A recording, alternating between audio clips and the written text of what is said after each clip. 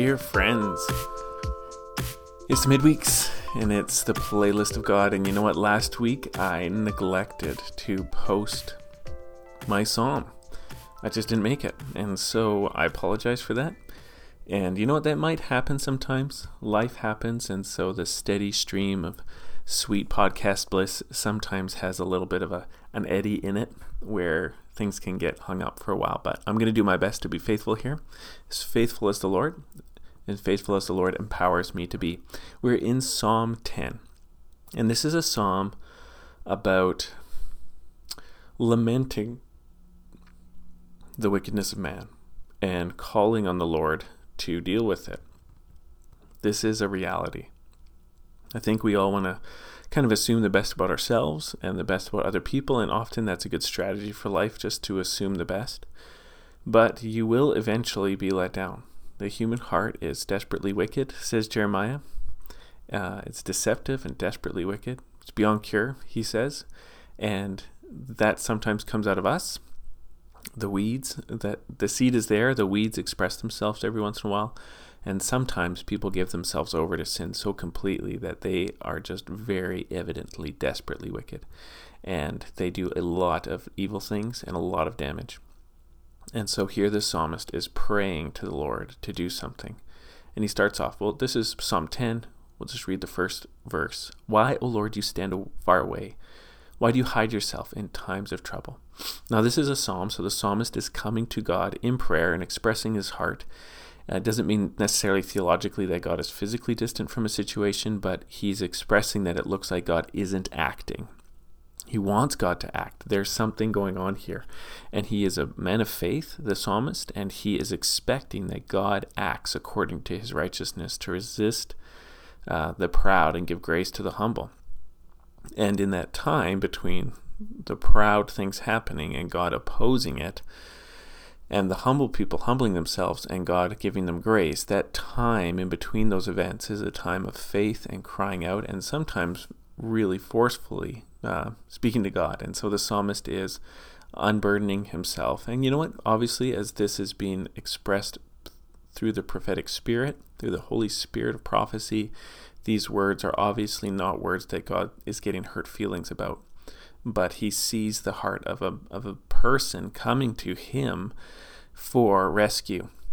And even being impatient for God to rescue. I know we're supposed to be patient as a fruit of the Spirit, and yet at the same time in our prayer life, to be impatient for God to act is a sign of great faith, because you really believe he will act, because he hears our prayers and because of his character. Verse 2, he's going to do a lot of describing bad people. In arrogance, the wicked hotly pursue the poor. Let them be caught in the schemes that they have devised. For the wicked boasts of the desires of his soul. And the one greedy for gain curses and renounces the Lord. In the pride of his face, the wicked does not seek him. All of his thoughts are, there is no God. His ways prosper at all times. Your judgments are on high out of his sight. As for all his foes, he puffs at them. He says in his heart, I shall not be moved. Throughout all generations, I shall not meet adversity. His mouth is filled with cursing and deceit and oppression. Under his tongue are mischief and iniquity. He sits in ambush in the villages and hiding places. He murders the innocent. His eyes stealthily watch for the helpless. He lurks in ambush like a lion in the thicket. He lurks that he may seize the poor. He seizes the poor when he draws them into his net. Helpless they are crushed, sink down, and fall by his might. And he says in his heart, God has forgotten. He has hidden his face. He will never see it. So that's like 9 verses right there, or 10 verses of the psalmist painting this picture of unbelief being partnered with a willingness to do evil with the purpose of overpowering people, getting rich off of the poor, of devouring the weak in multiple different settings. And so if you want to summarize it, here is the psalmist seeing the human heart use human power to monopolize and overcome and profit over the powerless, because they believe in their hearts there is no God, or God won't see, nothing's going to stop me because I've got the power. And the psalmist laments over this situation and is complaining to God that these people are going to get away with it. Do you ever feel like that? Do you ever feel like the bad guys are winning? Sometimes when you watch politics, you can feel like people are just getting away with stuff that's actually hurting real people who can't do anything about it, don't have a voice, won't be able to fight back. Yeah, this has been going on for thousands of years.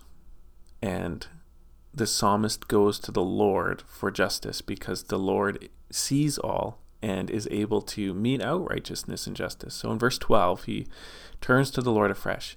Arise, O Lord. O God, lift up your hand. Forget not the afflicted. Why does the wicked renounce God and say in his heart, you will not call to account? But you do see, for you note mischief and vexation, that you may take it into your hands. To you the helpless commits himself. You have been the helper of the fatherless. Break the arm of the wicked and evildoer. Call his wickedness to account till you find none. So here's the faith of the psalmist. Even though he starts off by saying, why aren't you doing anything? And then he has the recounting of the wicked getting away with so much. He turns to the Lord and he says, this is my faith. I believe you're a God of righteousness. I believe you do call to account. I believe that the wicked is wrong in thinking they'll be able to get away with whatever they want to because they've got the connections and they've got the power. They're wrong.